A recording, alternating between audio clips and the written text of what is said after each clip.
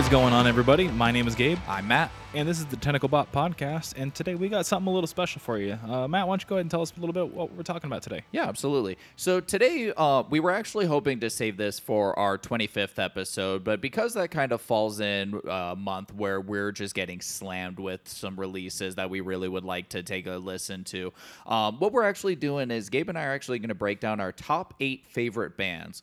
So you might be wondering, well, why not top 10? That seems the most, logical. Well, considering we're the Tentacle Bot podcast and we go off of a tentacle rating, which is typically out of 8, we decided to stay in flavor, so it's going to be our top 8 favorite bands. Yeah, and this might be something that we do come back to at some point, so we can, right now we're doing top eight favorite artists. We may come back and do top 8 albums, top 8 songs, top 8 shows, things like that we might just sprinkle in throughout the years down the road and whatnot. So, but yeah, we wanted to kind of just do this. September is going to be massively huge for us. We have slated it at this point in time 2 episodes a week that are going to be coming out. So be on the lookout for those because there's going to be a lot of content coming out, meaning you get to hear our voices. And that's, of course, the best.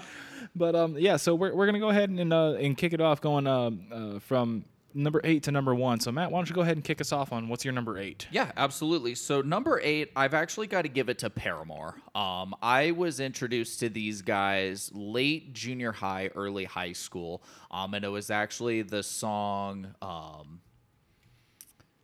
Misery Business? No, it wasn't Misery Business. You're not in the business of misery? I'm in the business of misery. Let's take it from the top. I'm completely. It's the song that was in Rock Band. I don't know, I'm not a Paramore fan, so. It was on the Riot record. So I figured it out. That's What You Get. It was actually my first introduction. It was on the first Rock Band. And then actually after that is a good friend of mine at the time had introduced me to the song Crush, Crush, Crush, which is off of the same record. And from that point, I pretty much just fell in love. The music was something I hadn't listened to before. I grew up with a lot of pop, metal, rock, but nothing with this like pop punk flavor. So it had a little bit of the punk element, but it was a lot more on the pop side. And Hayley Williams, the way she was able to kind of sing the songs over, and her voice isn't like the most serene thing, but her kind of soft, clean vocals over a slightly harsher instrumental style was something I really gravitated to and listened to them for a number of years. I fell off them a little while, but came back to them a couple years ago and kind of refound that love for them. What do you got for number 8? For number 8, I have the band Emery. So they've been a really big staple for me. Like, they were kind of my first introduction into emo music. Mm-hmm. And I discovered them like around 2009, which is kind of like when everything was blowing up huge and whatnot. Yeah. And they just were phenomenal. I loved every second about them.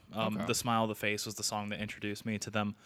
And it just kind of went haywire from there. Like I fell in love with them. Like it's to the point where I'm going to name my first child after them kind of thing. Really? Wow. Absolutely, yes. No, that's awesome. So Matt, if I were to listen to Paramore, well, give me your top 2 albums. What would you have me listen to? So the top 2 albums, the first one I'd throw you at is Riot, which is absolutely their best record. It's got That's What You Get. It's got Misery Business. It's got Crush, Crush, Crush on it.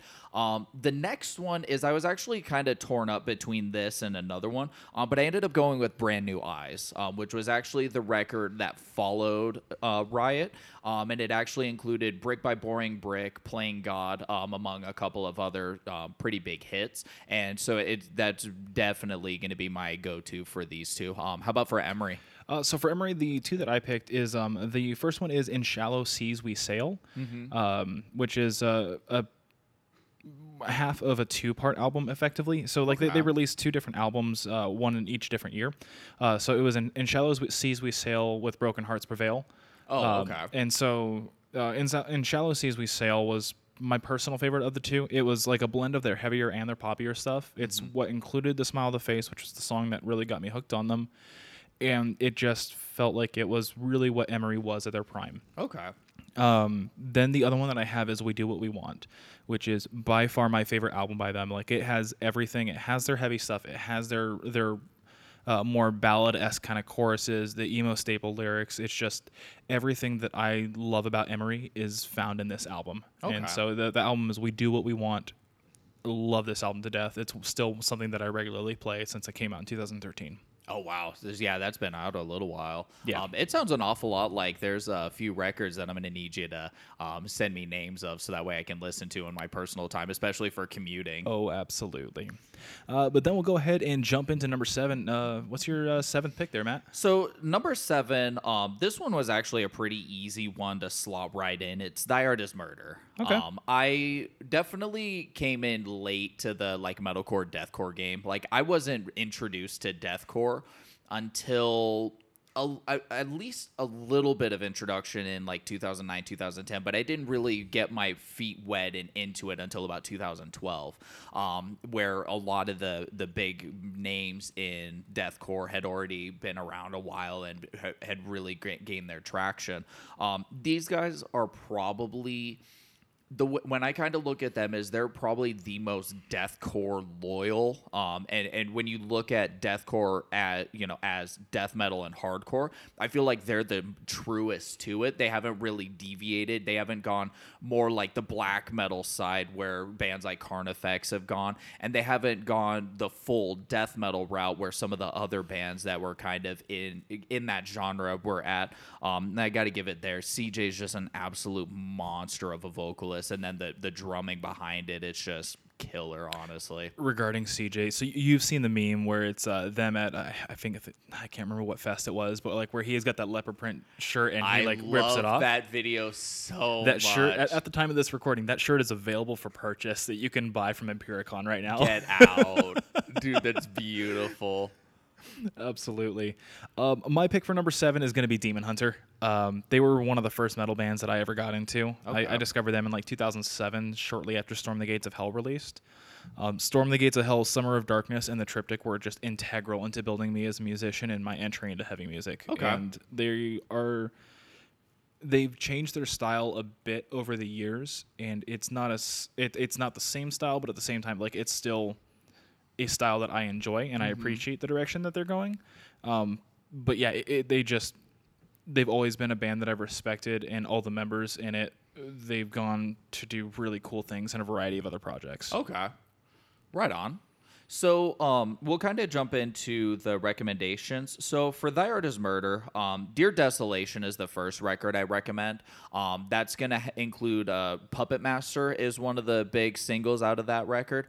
But you really it was actually after CJ's return. He had kind of stepped away for some time. He was taking care of some personal issues and came back. And there was kind of a reinvigoration of him vocally. But you also saw a bit of a difference in the sound. And I think with that is they started pushing a little bit more on the death metal side of the deathcore name origin. And then the other one is going to definitely be Hate, which actually includes what I would have to say is their biggest song being Reign of Darkness. Yeah. And the record's just heavy all the way through, and I got to give them, credit where credit's due. Yeah, Purest Strain of Hate is also a note on that record. Yeah, and then I'm just going to throw in my own one. personal recommendation. Human Target was one of their best releases that they've put out to date. That for one me was personally, solid. I love that album. Yeah, for me, the two albums that I have to recommend for Demon Hunter here, the first one's going to be The Triptych, which is a perfect example of old Demon Hunter. It's really hard to choose between their older albums. Like it's prime early Christian metal, and they do a phenomenal job. The symbol from the Triptych is actually going to be one of the tattoos that I put on my leg. Oh, yep. So okay. It's a phenomenal album from beginning to end, and it just is everything about what old Demon Hunter was really about. Then my other one is True Defiance, which is a blend from what their old stuff was to what their newer stuff is becoming. Okay. It's catchy and emotional choruses, but heavy riffs, brutally honest lyrics, and just overall, like it feels like it's heavy.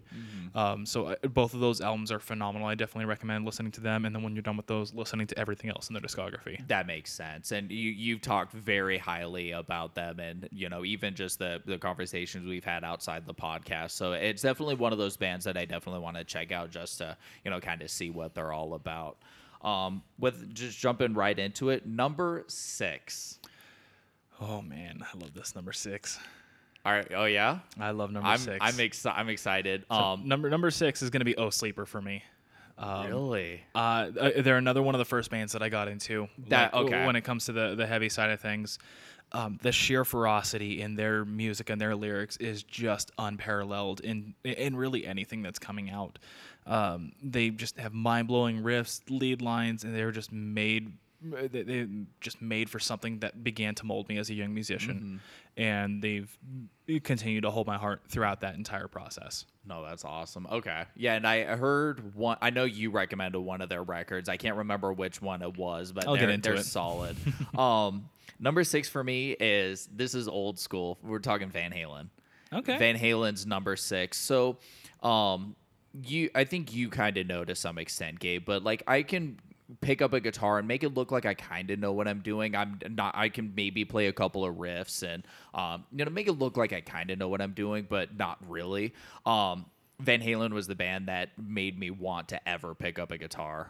It's when when I look at what I would like to do as a guitar player is I look at Van Halen as pretty much the peak. Songs like Eruption immediately is one of as a guitar player is that it's just kind of seen as like, this is what you want to achieve. And then you just listen to his guitar playing in other hit songs.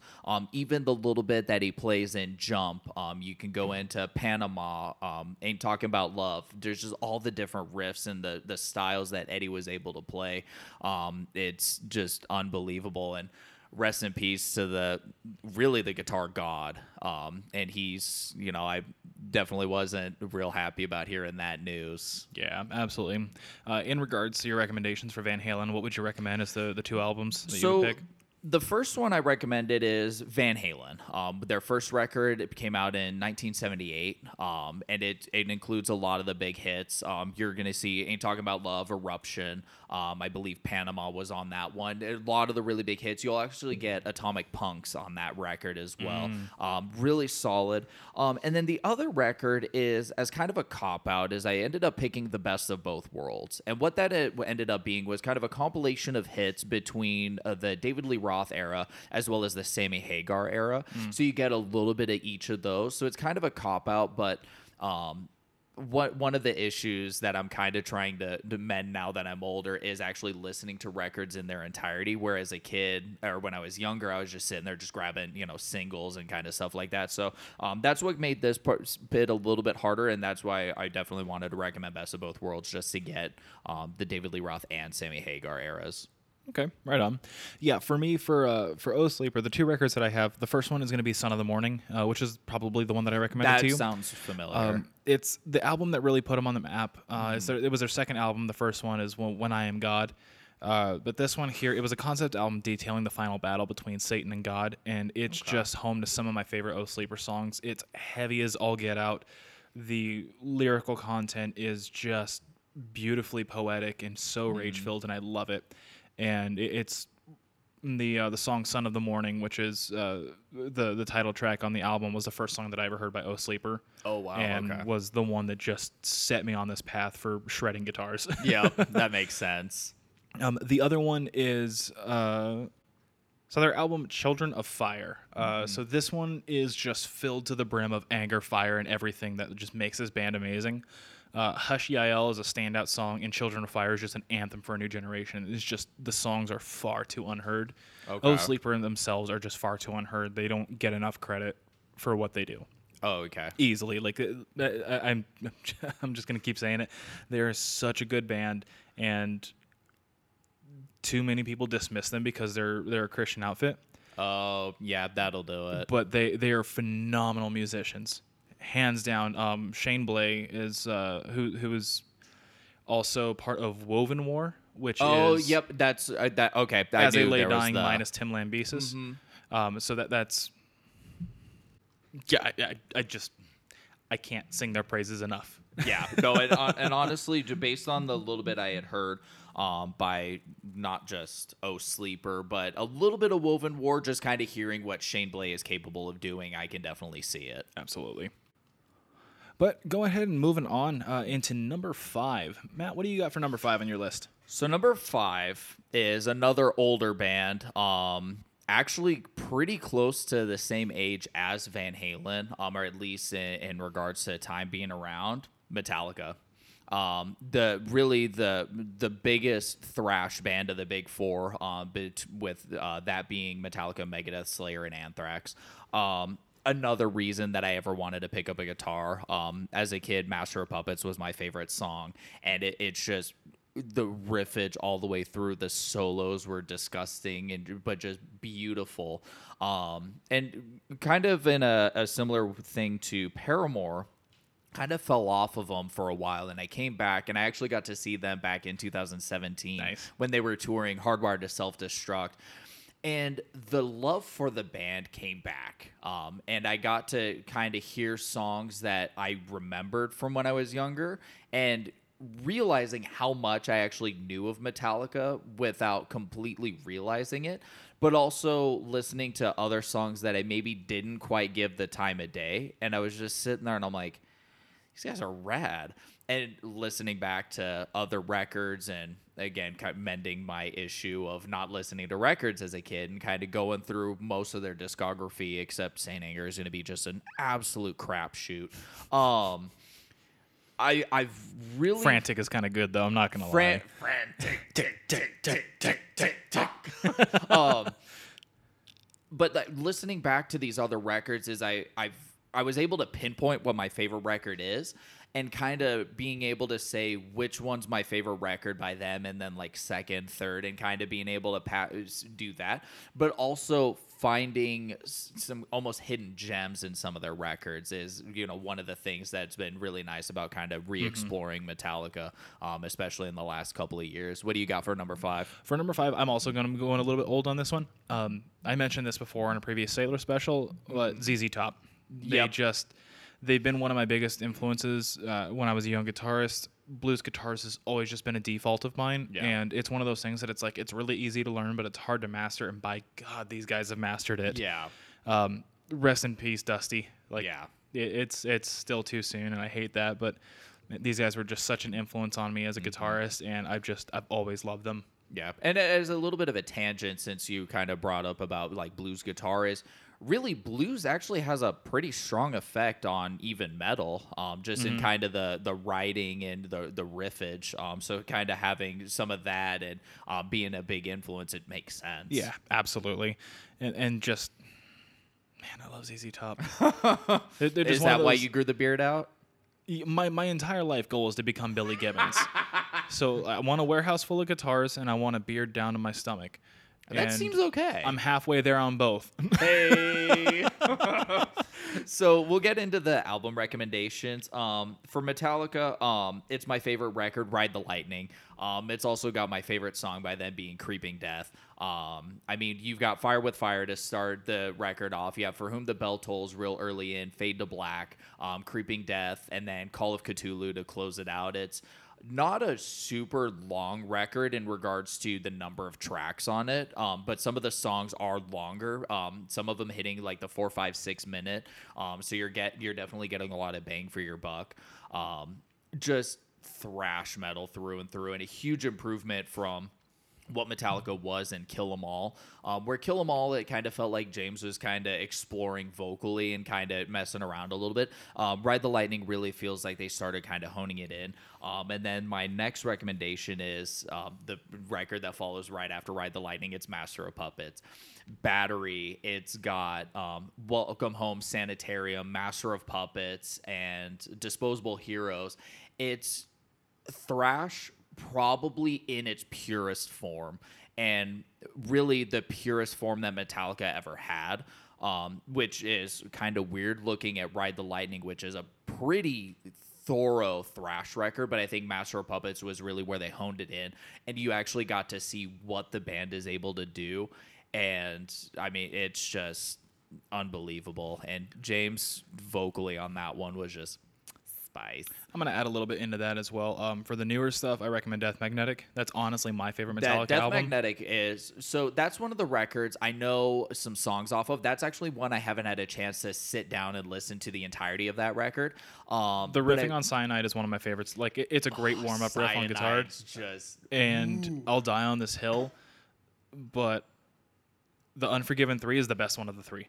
Really? Easily, Okay. I'll die on this hill. I'm actually a little surprised by that. The Day That Never Comes is actually a song, and it was actually included on S&M 2, with the live record that they just released. I never realized how good The Day That Never Comes actually was until hearing James play it live, especially with the San Francisco Symphony. Is just sitting there and listen to him. And he's not the greatest vocalist to have ever been a vocalist, but the Facts. way he's able to use his voice and being able to sing these songs, even though it's not just like you're singing it in an aggressive manner, but it's almost beautiful how he sings in a way. And I definitely recommend, if you haven't heard The Day That Never Comes live on S&M 2, definitely recommend it, along with Outlaw Torn is probably the best vocal performance by James ever. What's your recommendations for ZZ Top? So my best recommendations for these guys, obviously, is number one's gonna be Eliminator. It's the iconic one that's got the Eliminator Model T on the front. It's just a collection of some of their best stuff. Like even though it was just a single album that they released, like it's got Sharp Dressed Man, Legs, Give Me All Your Lovin', like all just the quintessential ZZ Top songs, and that just. It's all work of art, and it's just indicative of a band that refuses to put out subpar material. Yeah. And number two is going to be Tres Hombres. And for this one, I have two words. La Grange. These dudes just put out stuff that make you feel Texas strong, and you deserve the motorcycle and the beer. And you're in for a good time. That sounds like a good time. It sounds an awful lot like I'm going to need to be cracking open a cold one with the boys listening to it. Absolutely, yes. Next up, we'll actually just jump right into number 4. Why don't you take it away, Gabe? So for number 4, we're coming back a bit recent. We're going really heavy on this one. For me, it's going to be Fit for an Autopsy. Ooh. They're easily one of the heaviest bands on my list, by far. They're one of my later discoveries as well. I've only discovered them after Absolute Hope, Absolute Hell was released, which was 2015. Okay, so very recent then. Yeah, in the grand scheme of things, Yeah. Especially when we're talking about things that we're discovering in 2007 to 2009, Yeah. roughly. But it's just back-breaking riffs, blistering solos, and just weird, awesome time signatures. And it just all culminates into the impending doom of extremely self-aware and socio-political lyrics. Also, it's Will Putney. Yeah. It's Will Putney's band. How can it not be good? Yeah, And it for sure. does not fail to deliver anytime, ever. All right. What's number 4 for you? So, also coming more recent and real nice and heavy, I actually have a tattoo of this band, Whitechapel. And these guys are... The cool thing about these guys is the way that they've evolved has just been probably the most beautiful thing I've ever heard it musically, and which is weird because they're a deathcore band, and because some of their songs are just disgust. I mean, their name is based off of the area in London where Jack the Ripper committed all those murders. And then you listen to their first record and the entire thing is about Jack the Ripper. So they really stayed in flavor with the name. I love how they started off with that, and they're like, oh, there's no more we can do about that. Let's just do heavy stuff now. And it's dumb heavy, but it's some of the best quality heavy material I think any band has done. Yeah, This Is Exile was a very just important album for musicians in the heavy genres across the board. Oh, it 100% This Is Exile being their secondary follow-up to Somatic Defilement. Somatic Defilement, yep. And so, and that was probably the purest it's probably not quite the purest deathcore record, but it's also the purest deathcore record. And the New Era of Corruption, which was right after, I would almost argue is the purest deathcore record that they've put out. Definitely. With This Is Exile kind of being a close second. Definitely. When you think of being like a quintessential deathcore album or band, like if you were to go up to really any person in the genre and ask, hey, who's like the deathcore band when everything got started up? they're gonna say Whitechapel. Like it's just it's a household common name at this point. Yeah, and I think the only time you could probably say any band that wasn't Chapel is there would be two other bands. It would probably be Suicide Silence or Chelsea Grin. Yep. I think really Chelsea Grin, Whitechapel, and Suicide Silence were really the big three for kind of getting everything moving, and then everybody just kind of came off of them. But Phil Bozeman, as a vocalist, and especially after New Era of Corruption, is you hear what he's capable of doing, and it's unhuman. I honestly want to say he's probably my favorite, and in my opinion, the best deathcore vocalist, just because of what he's capable of doing, not just with his screaming vocals, but the fact he can sing. And that's really where the kind of beauties come out. Man, you're forgetting about Franz. See, here's the problem. Phil Bozeman, like, he's kind of a classy individual. Franz has an OnlyFans. Like, dude, come on. But aside from the OnlyFans, so Phil Bozeman, starting on Mark of the Blade, which was, I believe, their 6th record, was the first time we actually heard Phil singing. And then going into their newest record, at least as of time of recording, The Valley, is we see him singing more, and it's almost a little bit of more confidence in his vocals, and I think that really kind of helped mold, kind of push the band. Plus their guitar riffs just got super groovy, and I am all for it. I am just all for it. I could sit here and ramble about Whitechapel for God knows how long. What are your musical recommendations for Fit for an Autopsy? Fit for an Autopsy. So I got my two here. It's the first one's gonna be Absolute Hope, Absolute Hell. That was the album that got me hooked on them. It's the title track was the first song I ever saw them play live. Okay. And standing in the crowd, I'm just like, what is this? And I need more. And it sold me on the spot. The riffing in this album is top notch. The vocal delivery, the vocal delivery was top notch as well. This is also the first album to showcase the new vocalist. So it was I'm blanking on it, Joe Bellato or something along those lines. So I apologize if I mispronounced your name there. But he had joined on after the previous vocalist had left after the 2013 Hellbound. Their old stuff is very good, but my second recommendation is also with their newer stuff. It's the following album after Absolute Hope, Absolute Hell, the album entitled The Great Collapse. It's absolutely my favorite record by them. This one is the epitome of everything I love and adore about Fit for an Autopsy. It's stupid heavy breakdowns. The socio-political commentary in their lyrics are just spot on, and they just all they do is unleash fury for the entirety of this record. Black Mammoth, which is the third track, if I'm not mistaken, is the first vocal cover that I ever recorded. It's just such a phenomenal album, and I can't sing its praises enough. That's okay. What about for Whitechapel? So for Chapel we've actually talked about both of the records, at least in our kind of explanations, but I'll kind of explain why.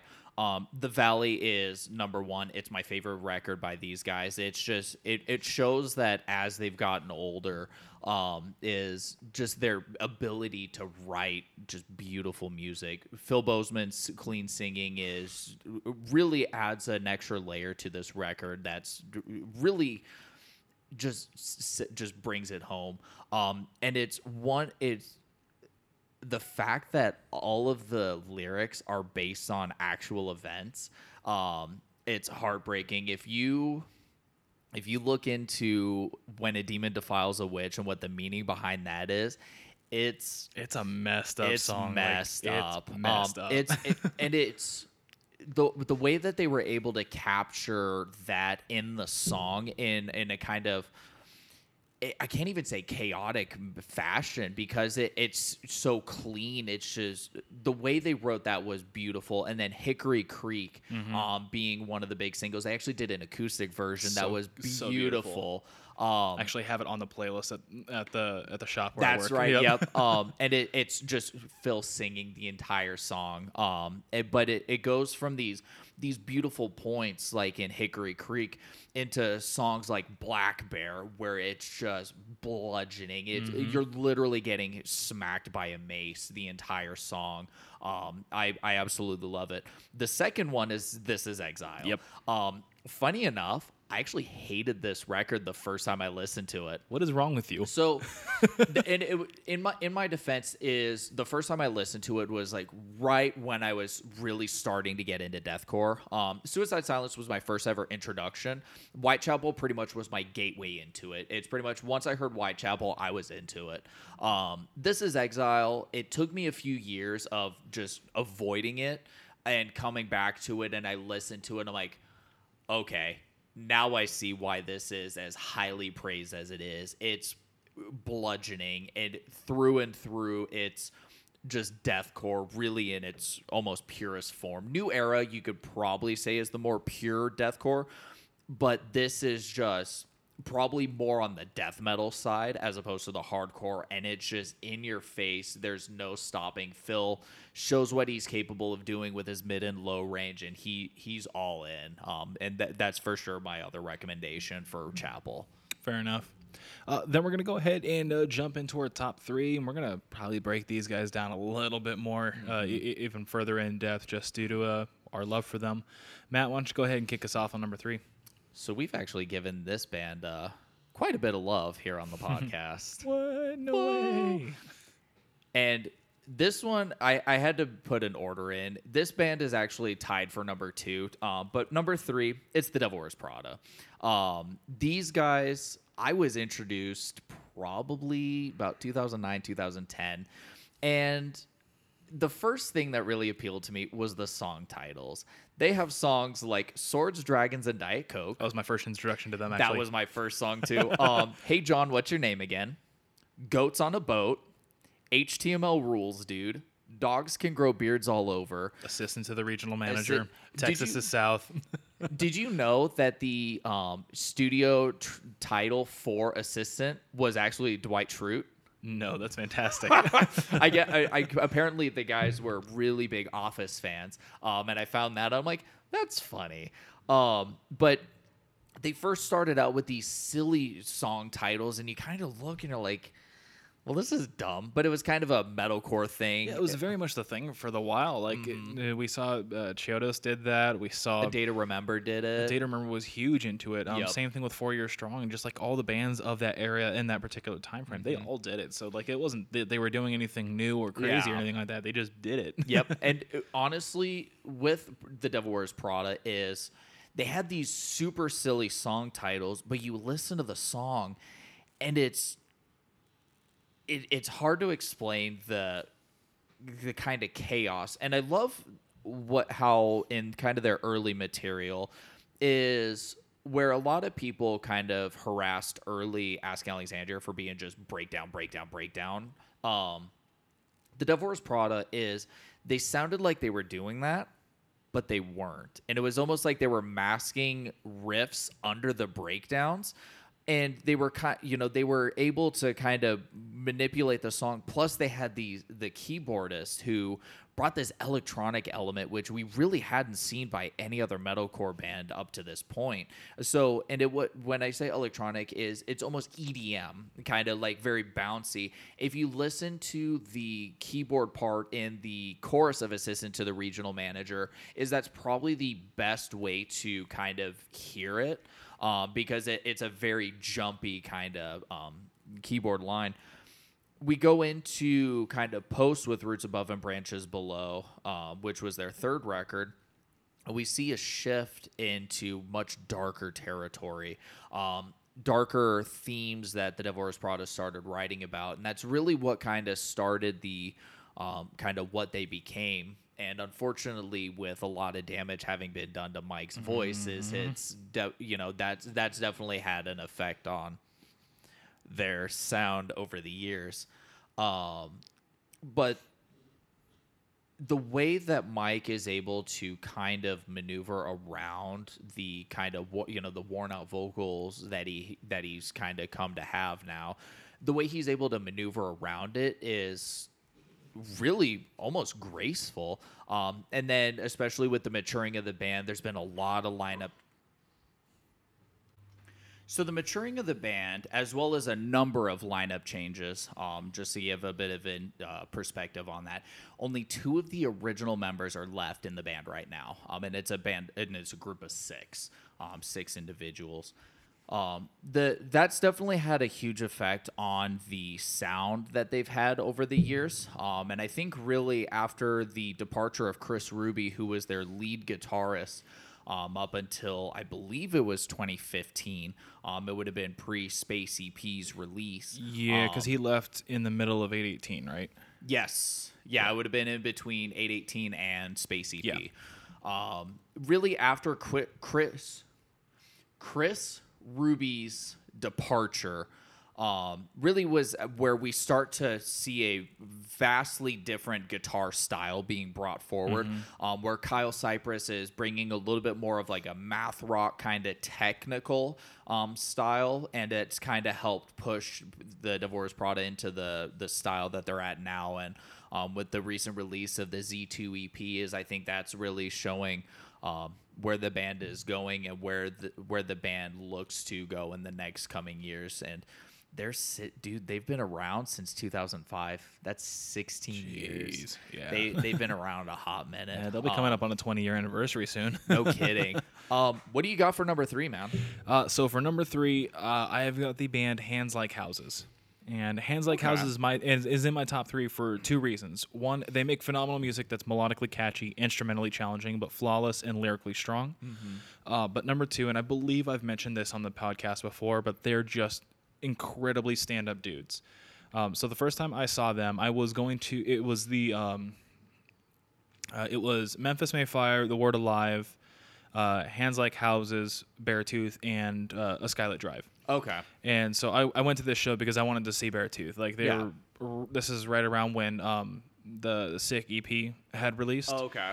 Before Beartooth really had gotten big. Yeah, before they got the real big traction with their first record. Exactly. So this is like late 2012, early 2013. So this is prior to Hands Like Houses doing their breakout album as well, which was Unimagine. And these dudes, so the long story short, Beartooth wasn't supposed to play because they had, I believe it was vehicle issues that prevented them from being able to get there on time to do check-in and get everything sound checked and whatnot.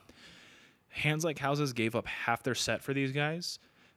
Mind you, both relatively unknown bands at this point in time. They gave up half their set for them just so they would get a chance to be able to play for that crowd. And so dope. That just speaks to the character because especially in a touring band like that, you have your 30 minutes to make or break yourself to that particular crowd and see if that's going to be something that you'd be able to return to and promote those album sales and promote the merch sales and stuff like that. And to give up half your time to do that was just one of the most selfless things that I could ever see a band doing. And like forever, they have earned my respect for that alone. And then as a result of that, I began digging into their music and found out that I just fell in love with their style. They just earned my respect for life, hands down, and I will never not love anything these guys put out. That's awesome. Yeah, and I think I remember you telling me that story. I think you may have told that on the podcast as well. I think it was during the Beartooth episode. Likely. I'm almost certain I've brought it up before, but just I wanted to bring it up again because I cannot give them credit enough for something like that because I don't really know that how many other bands in the scene would actually do that for other people. No. And there's your wholesome bits for the day. That's no. Dig it right in. Hands Like Houses, wholesome people. What wholesome records would you recommend? So I already mentioned this record. It's Unimagine. So this was it hadn't dropped yet when I first saw them, but when it was released, I was hooked. Okay. Introduce Species is one of my favorite songs, just in general. Okay. I love that song. No Parallels is a fan favorite and another one of my favorites by the band. Okay. It's a departure from their first album. Their first album was a lot more math prog rocky kind of stuff. Okay. but they pushed it. They still incorporated some of that stuff and still do incorporate that into their newer records. But this was more of a palatable kind of sound to it. Like, I mean, I would venture to say that really most of these would be radio playable. Okay. But they don't see it because the radio's dumb, and these guys are just too good for the radio anyway. That's fair. Yeah, so Unimagine, phenomenal record beginning to end. I love it hands down. The second one is what I would argue would be their best album, which is the album Dissonance. Song after song, this album is just fantastic, and they really wear the progression of the band on their sleeves. Okay. It is just an album I return to time and time again and enjoy just as much as the times previous to it when it came out in 2016. I love this album. Sounds an awful lot like I need to start listening to Hands Like Houses. Absolutely, you do. Yeah. So with the Devil Wears Prada, the two records that I recommend, first With Roots Above and Branches Below, came out in 2009, and straight out the gate with Sassafras is you're in for just really kind of chaos, but it never gets to be chaotic like some of the albums that we've reviewed, but it's just in your face, you're in, and you're having a good time. There's a lot of really good breakdowns. None of them ever hit the kind of like the breakdown in the song "This Is Exile" by Whitechapel. Like that's a record where you just stank face, you're fully committed, you're pretty much punching somebody in the face. You never really get that in this record, but the breakdowns are kind of a consistent where you can bang your head, you can mosh to. The beginning of Big Wiggly Style, when the Devil Wears Prada was actually here and they were doing the 10-year anniversary tour of With Roots Above and Branches Below. As soon as Big Wiggly Style started, I ran to the pit. I'm like, deuces, dude, I'm out. I mean, and being able to listen to those songs live was a beautiful thing. And especially when they did the live stream back in last year in 2020, where they did the entirety of Roots, and I love that record. I bought a vinyl of it. I put it on my record player, and I sat there and I listened to it, and it felt like I'm still discovering things in those songs the more I listen to it. And that record's been out 11, now almost 12 years, which is completely nuts. The other record I would recommend, which isn't really a record, is an EP. We actually did talk about it to some extent here on the podcast. It's the Zombie EP. Yep. This is where really the beginning of what the Devil Wears Prada is today really started. We started seeing a much darker tone to not only their lyrical content, but also the content of their riffs, their instrumentals. You see it's a lot less just straight breakdowns like Roots brought, and it brings a lot more riffage, but the breakdown just hit heavier. We see Mike really push his vocals up to 11, and I think it was really somewhere between this and Dead Throne where something happened, and I've heard rumblings that it was just poor care of his voice, likely, which is probably what it was. Is really what ended up causing Dead Throne to be such a huge variance in his vocal performance. But Zombie EP just absolutely slaps, man. If you want 5 songs of just bludgeoning chaos, listen to it. But you could go and listen to our Zombie 1 and Zombie 2 breakdown here on the Tentacle Bot podcast. You can go check those out and hear our thoughts and actually hear us dig deeper into it. Good episode. It was a really fun one. Got to break down total of 10 songs, which it was nice. It was fun. And we honestly kind of broke down Space EP too. Let's be real. We did kind of break down Space I'm just going to put you in charge of like marketing ourselves within our own podcast. Just marketing it to our own viewers and listeners. That's perfectly fine. And really with this band is I could sit here and spend hours talking about them too. But instead of spending hours on it, let's talk about your number 2. What do you got there? Yeah, you're tied for number 2 here. Yep, tied for number 2 is Bless the Fall, who is actually from right here in Arizona. And actually another one of the band tattoos that I currently have. I'm working on getting the Devil Wears Prada Metallica ones done and one for Van Halen, but that's something I'm hoping to get done pretty soon. Bless the Fall, funny enough, the first time I heard Bless the Fall, or at least the first couple of times, I hated them. I absolutely hated them. And I think really what it was, to kind of give you perspective on kind of where I was at this time, is my understanding of what metalcore was really All That Remains, Killswitch Engage, The Devil Wears Prada. So like those three bands primarily is pretty much what my understanding of what metalcore was. So when I heard, and I believe it would have been a little bit of the Craig Mabbitt era of Bless the Fall, as well as some of the stuff that Bo had put out, who is their current clean vocalist, and then Craig Mabbitt is the current vocalist for Escape the Fate, and he's done. He started The Word Alive, he started Bless the Fall, and then he's also in Dead Rabbits.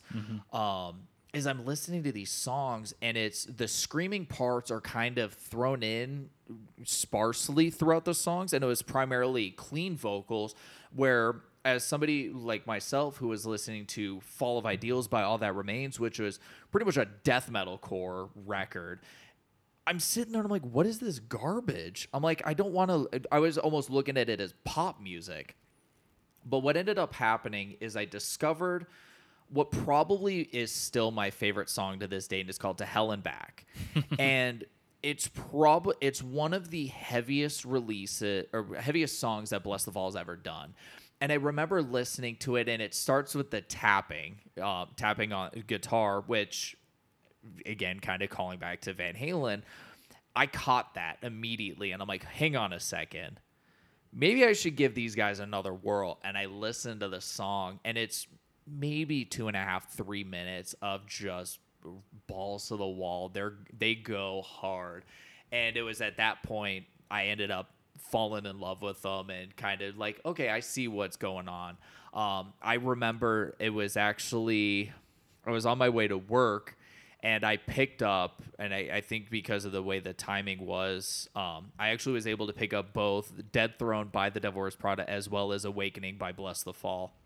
And I think it was just because each of the records released a week apart. It's just I hadn't gone to actually buy the records until I got both of them at the same time. And Awakening as a follow-up to Witness, which would have been the second release that Bo Boken would have been on, with Bo solely on clean vocals, and then Jared Worth, who's their bassist and screaming vocalist, taking full responsibility on that, and then kind of just running with that moving forward. They've really brought these guys, compared to some of the other metalcore bands, is they're kind of a pure metalcore, and they've brought in a lot more electronic elements. So with their latest release, Hard Feelings, it's almost a little bit of an 80s pop mixed into kind of like radio rock, like rock core, kind of like the rock metalcore sound that we're starting to see a lot of the So basically what All That Remains became. Yes, except more electronics. Fair enough. So, and the kind of evolution into them kind of getting into that more electronic sound and the kind of rock core sound was actually a pretty smooth transition. I was shocked when Hard Feelings came out, which was their latest record, because I'm like, this seems so out of left field. But as I look back to some of the older material, I'm like, okay, they were kind of alluding to it. So that's Bless the Fall, man. I had an opposite interaction with Bless the Fall. I loved the first album and then began just hating them beyond. Really? Yeah, I got really into His Last Walk for a while That's there. fair. And it was cool, and then I just started hating them, and here we are today. So have you ever seen them live by chance? I have not. Okay, so I've seen them 10 times. They're the band Dear I've God, seen dude. the most. And Bo is an absolute madman on stage, but the energy they bring. For those of you who may be here from Arizona, over in Tempe, we have the Tempe Marketplace, which is kind of like an outdoor mall. Well, they actually have a stage where bands can do free shows. I actually got to see Bless the Fall play there. And Bless the Fall gets up on stage. Everybody's like, yeah, let's go. And as soon as the first note of that first song started, the whole floor just opened up. It was insanity, just straight out the gate. They put on a killer show. If you get the chance, dude, go see them live. They do not disappoint. They never have. Speaking of insanity, let's go. Destruction and everything that is just demolishing. Tell me My more. number 2, Oh, let's go. the Acacia Strain. They're the godfathers of doom metalcore, and like they've been around for 20 years now. Have they really? They have been around for Oh my 20 years. God. I started listening to them in 2014 after they released the album Coma Witch. Okay. But like really everything back to like their 2010 release, which is Death is the Only Mortal. Just everything forward from there is just pure. It's the best. Like I will listen to the older stuff, but like it's not particularly my favorite. That's fair. It's just not quite as clean, and the production quality isn't quite there for me. And I'm a really big fan of production quality. Yeah. But these guys have just been putting out consistently amazing music, and they don't show any signs of stopping at this point. 2020 was one of their strongest years musically, and they just always seem to find a way to freshen it up. Each album is still the Acacia Strain, but each record is a unique being with its own flavor and strength. Like these guys just don't understand how to stop, and I'm loving it. Yeah. I'm gonna have a lot more to say on my recommendations. What would you say are your 2 recommendations for Bless the Fall there? So before I get into the recommendations, I think 2011, 2012 was actually my first introduction to Acacia Strain. And I listened to them for a little while.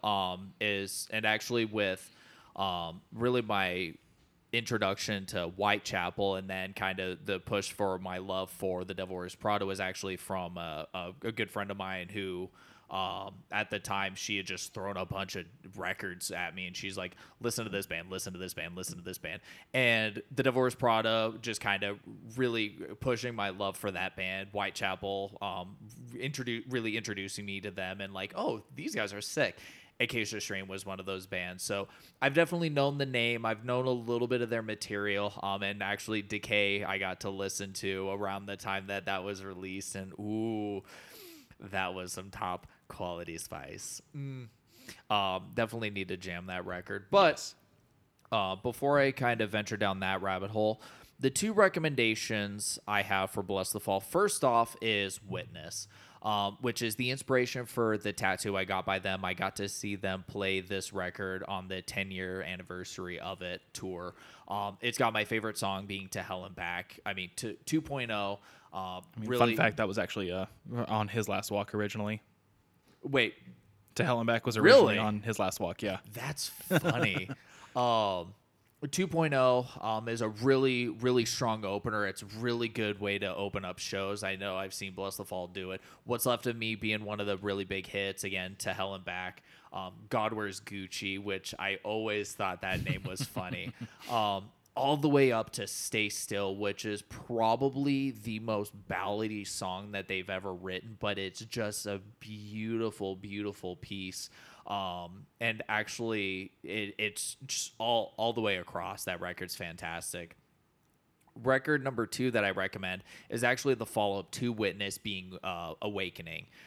We start out with title track Awakening being kind of a slow build into Promised One, which is just beautiful riffage right out. We see Jared Worth really take the helm at first, and then the complementing of Bo's vocals working alongside.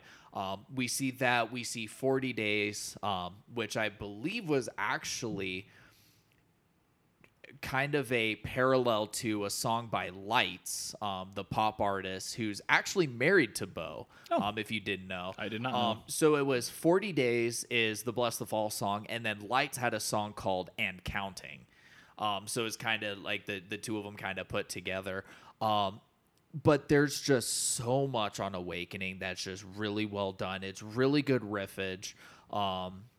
Again, Promised Ones being the best offering off of the record. Bottom Feeder being Jared's just unkempt aggression. And then I'm Bad News in the best way is just another offering of the band showing what they can do vocally, and how great of a dynamic Jared and Bo have with working with each other. Really solid work, and with those records, Witness being from 2009 and then Awakening being 2011, there's they've been around a little while, and they're just mint. Hit me with that Acacia Strain though. So the first one I got listed here is Coma Witch. This is Okay. the album that got me into it.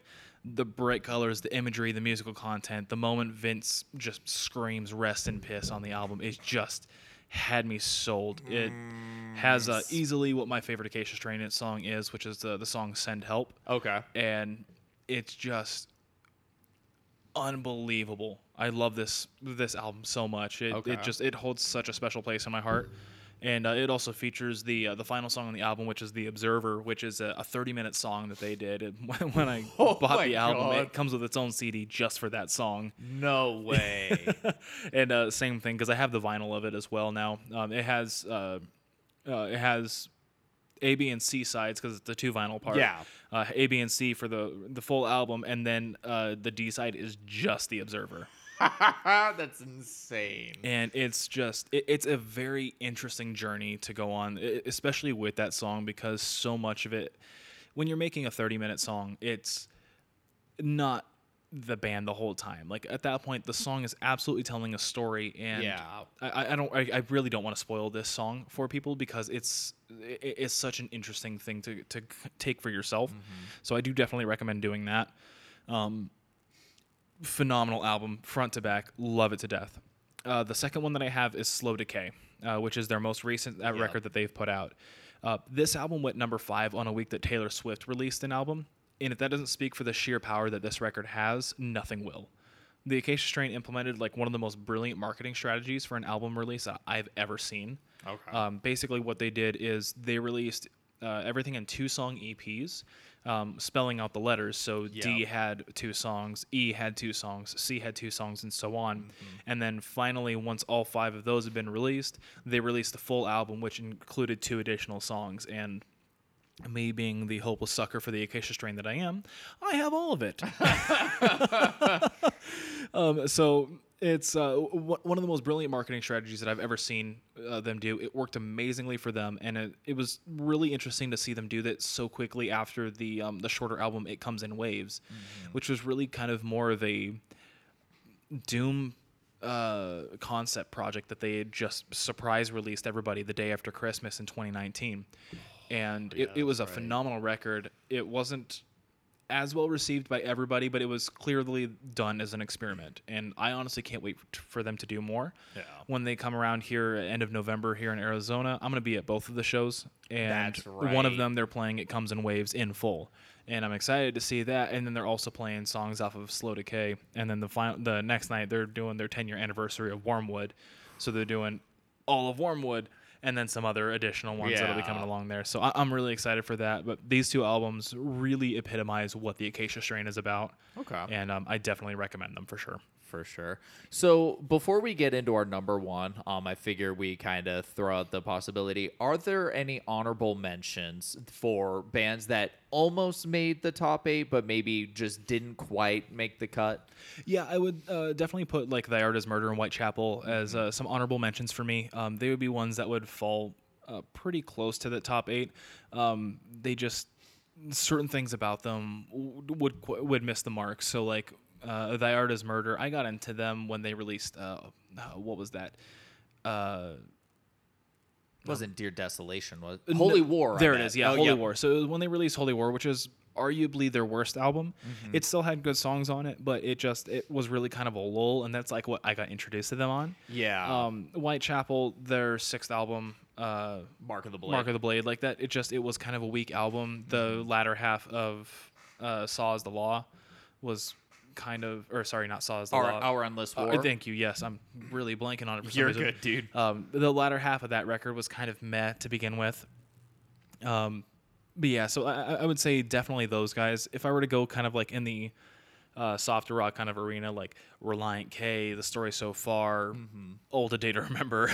Yeah, but, like definitely bands like that, like You're Welcome. Exactly, like, things that like really molded me as a musician and molded my tastes would definitely all fall on that honorable mention list. Okay. How about yourself? So one of the big ones is, and this is definitely not like rock or metal, but it's definitely, I would almost say it's a guilty pleasure, but I don't feel bad about liking it. Taylor Swift. Okay. I'm a big fan of hers. We all make mistakes. Oof. But I listened to her not her most recent release, but the one prior, Folklore, which is a part of the newest release, is almost like a continuation of the Folklore kind of story. That is kind of my understanding. I haven't really, Folklore and beyond, I haven't super listened to. I've kind of fallen off of listening, but like her record Lover, we start to kind of see a return to her kind of returning to the almost bubbly pop that we had kind of seen on like 1989 and even Red.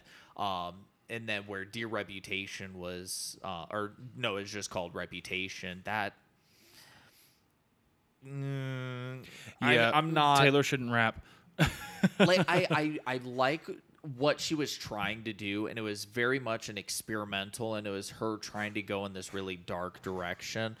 I feel like some of the things with the execution just wasn't done right. And I got to give her credit for, at least giving it a shot. So she's definitely up there. And then kind of in a similar vein, the last record was a bit of a disappointment, but Carly Rae Jepsen, I'm a big fan of. So there were a couple of honorable mentions, at least in that regard. If we're looking from the metal side, though, I'm not thinking of any right off the top of my head. And I think that'll likely change once we get some more material coming out in the later part of the year, or at least, especially in September, where we're just getting so much stuff. As I mentioned at the top of the cast, we're going to be doing like 2 episodes a week. There's so much stuff that's going to be coming out. It's it's going to be hard to keep up with. It's going to be a lot, and it's going to be really good. But dang it, we're going to do our best. we are. Now, without wasting any further time, we've delayed it enough. We're up to our top favorite bands, just in general. Gabe, here's how I think we'll do it. I'll let you introduce yours. Mm-hmm. I'll introduce mine, and then we'll start the breakdown. How's that work? That sounds good to me. All right, Gabe. Ready? Hit me with it. Bon Jovi. No. I wasn't ready, dog. I wasn't ready. I'm going to need a drink after that one. No, for me, it is absolutely going to be the kings of metal themselves, Trivium.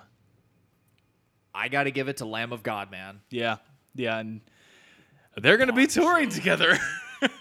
Dude, I'm so excited for that show. I'm going to get to go because it's Megadeth, Lamb of God, Trivium, and because of, unfortunately, visa issues, In Flames will not be on it, but Hatebreed will, and I am so ready, dude. I'm so ready to see Hatebreed. Matt, why don't you go ahead and break down a little bit of Lamb of God for me? Yeah, absolutely. So I actually was explaining the Lamb of God to an extent to somebody at work, and really the best way to describe them is if Slayer and Led Zeppelin had a love child, that's Lamb of God. They bring just the sheer heavy thrashy nature. I really like that comparison, actually. Yeah. And it's right on the nose because it brings the just sheer aggression and the riffage and the just disgusting nature of Slayer, but it brings the real bluesy and like groovy riff style from Led Zeppelin, and they just come together in this beautiful entity. In the kind of early days of Lamb of God, it was a little bit more kind of. It was almost sludgy. They were a lot more thrashy, especially when they were Burn the Priest. Yeah. Yep. And that's actually a good point. They actually started as Burn the Priest back in like 1998. Mm-hmm. And then after a couple of years they were actually told to change their name with the release of their first record. And because they wanted to kind of have it be this kind of religious theme related to their name, that's when they changed to Lamb of God. Mm-hmm. And New American Gospel was their first record. And yeah, it was they're real thrashy. And it was in a way kind of sludgy. You go into As the Palaces Burn, and it's still this really... And I almost want to say grungy because of how like almost lo-fi and kind of mangy sounding it was. And then you come into Ashes of the Wake, which is their release in 2004, and that's really where we see Lamb of God and what they would be. And kind of at that point is like, this is Lamb of God, and this is what they will be just from here on out. And you see the minute changes over the years, and whether it be in like Randy's vocal style, a little bit in the riffage, and then up until recently with the Chris Adler not being in the band and then bringing in Art Cruz on drums, there's that flavor that's kind of brought in and kind of changes them.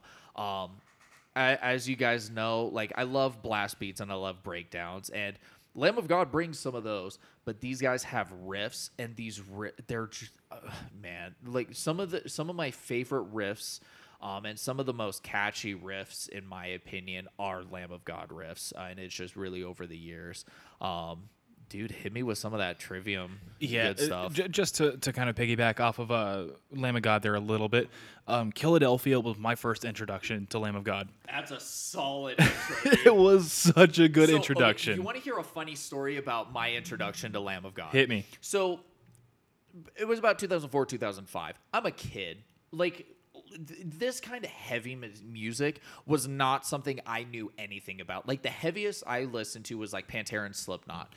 Well, I was actually in the car with my stepdad, and he had thrown the CD on, and immediately it starts going, and with Ashes of the Wake, the first song is Laid to Rest, which is just out the gate.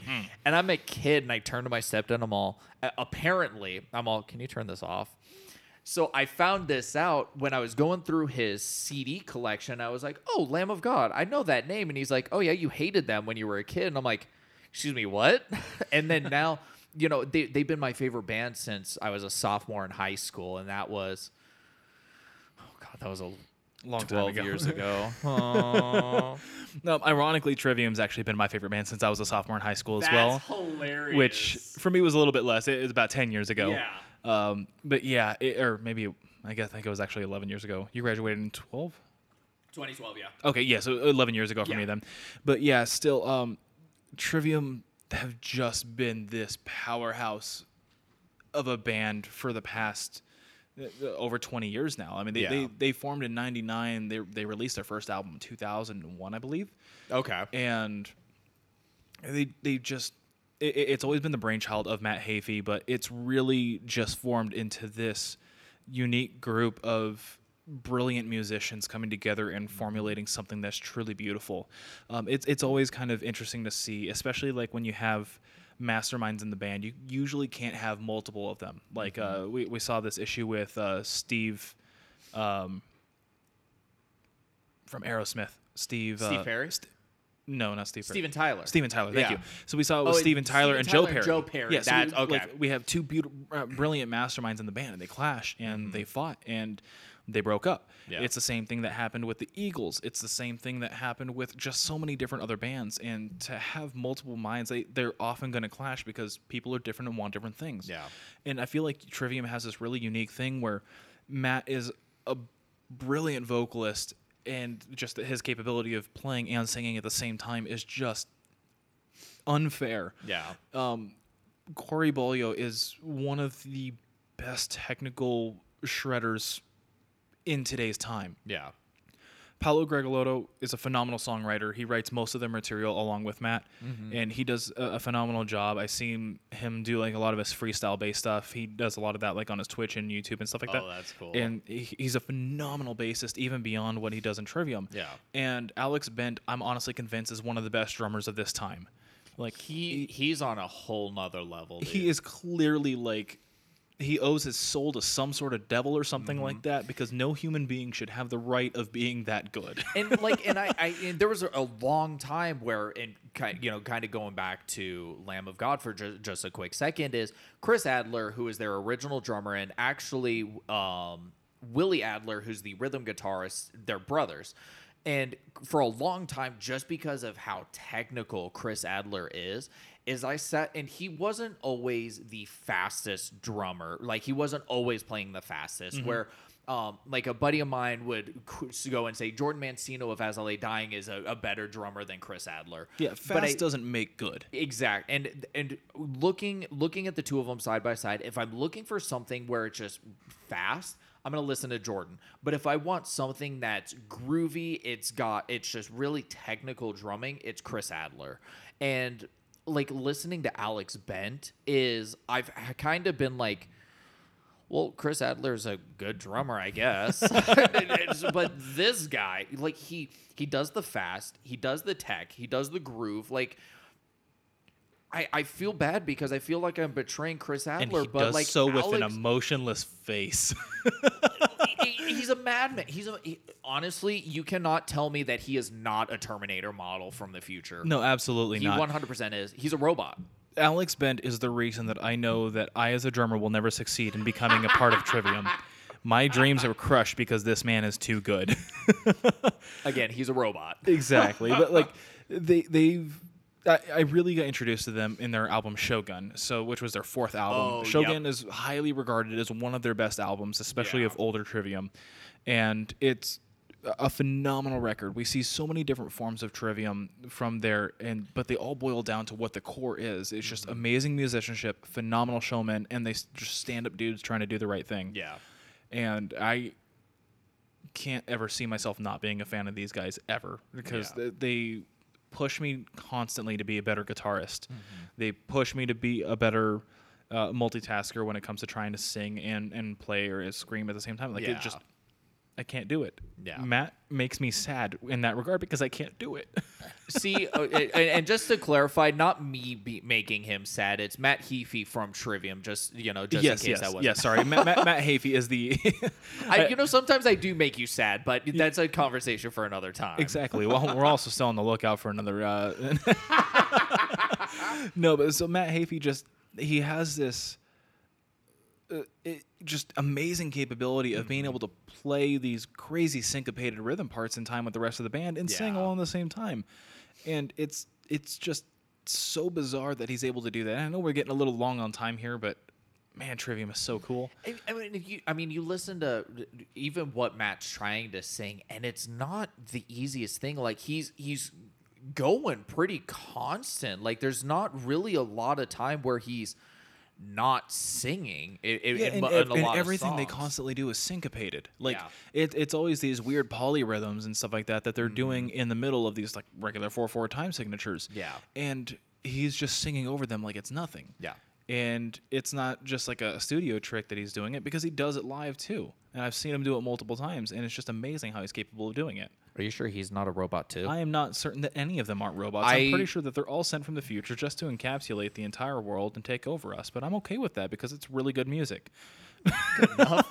Why don't you go ahead and hit me with your top Lamb of God albums? So for my favorite record by these guys it's kind of a tie between two, but the one that seems to consistently be my favorite is Sacrament.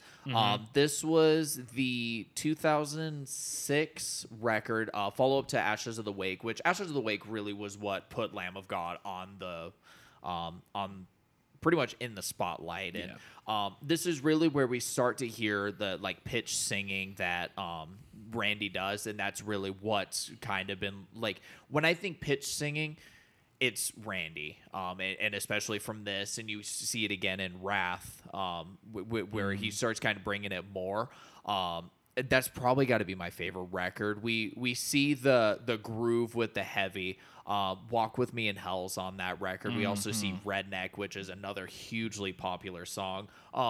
Pretty vulgar, so take with that what you will. The next one that I'm going to recommend is actually the only release thus far that they have Art Cruise, which is their self-titled record. Just came out in 2019, and it's just a banger front to back, man. We see Randy start to kind of explore the lower range. It's a follow-up to their Volume 7 Sturm und Drang record, and again, we really see them kind of return to a little bit more of the thrash side, but it's in a way, there's almost deathcore elements that Art Cruz brings in that just adds a little bit of extra flavor that we hadn't seen by Lamb of God before. And Randy's vocal performance on this is just chef's kiss. What you got for recommendations, man? So I have my 2 recommendations as Trivium of Old and Trivium of New. Okay. Trivium of Old is going to be Shogun. It's their quintessential album. It provides everything that you would want to hear from old Trivium. They really got rocketed to the forefront with Ascendancy. Yeah. And while it was a phenomenal album, it was kind of taken aback a bit by The Crusade, which is regarded as one of their worst albums. Okay. It's still a good album. It still has a lot of really cool moments to it, but there was a lot on that album that they were just trying to be really not Trivium. And Okay. it was following on the coattails of Ascendancy, and so they were trying to write for what people would want to write or would want to hear. Okay. And that's very uncharacteristic of Trivium. Every other record, they've always written what they wanted to do. The Crusade was the only time where it felt like they weren't doing that. Okay. And so I feel like Ascendancy is a little bit tainted by that fact.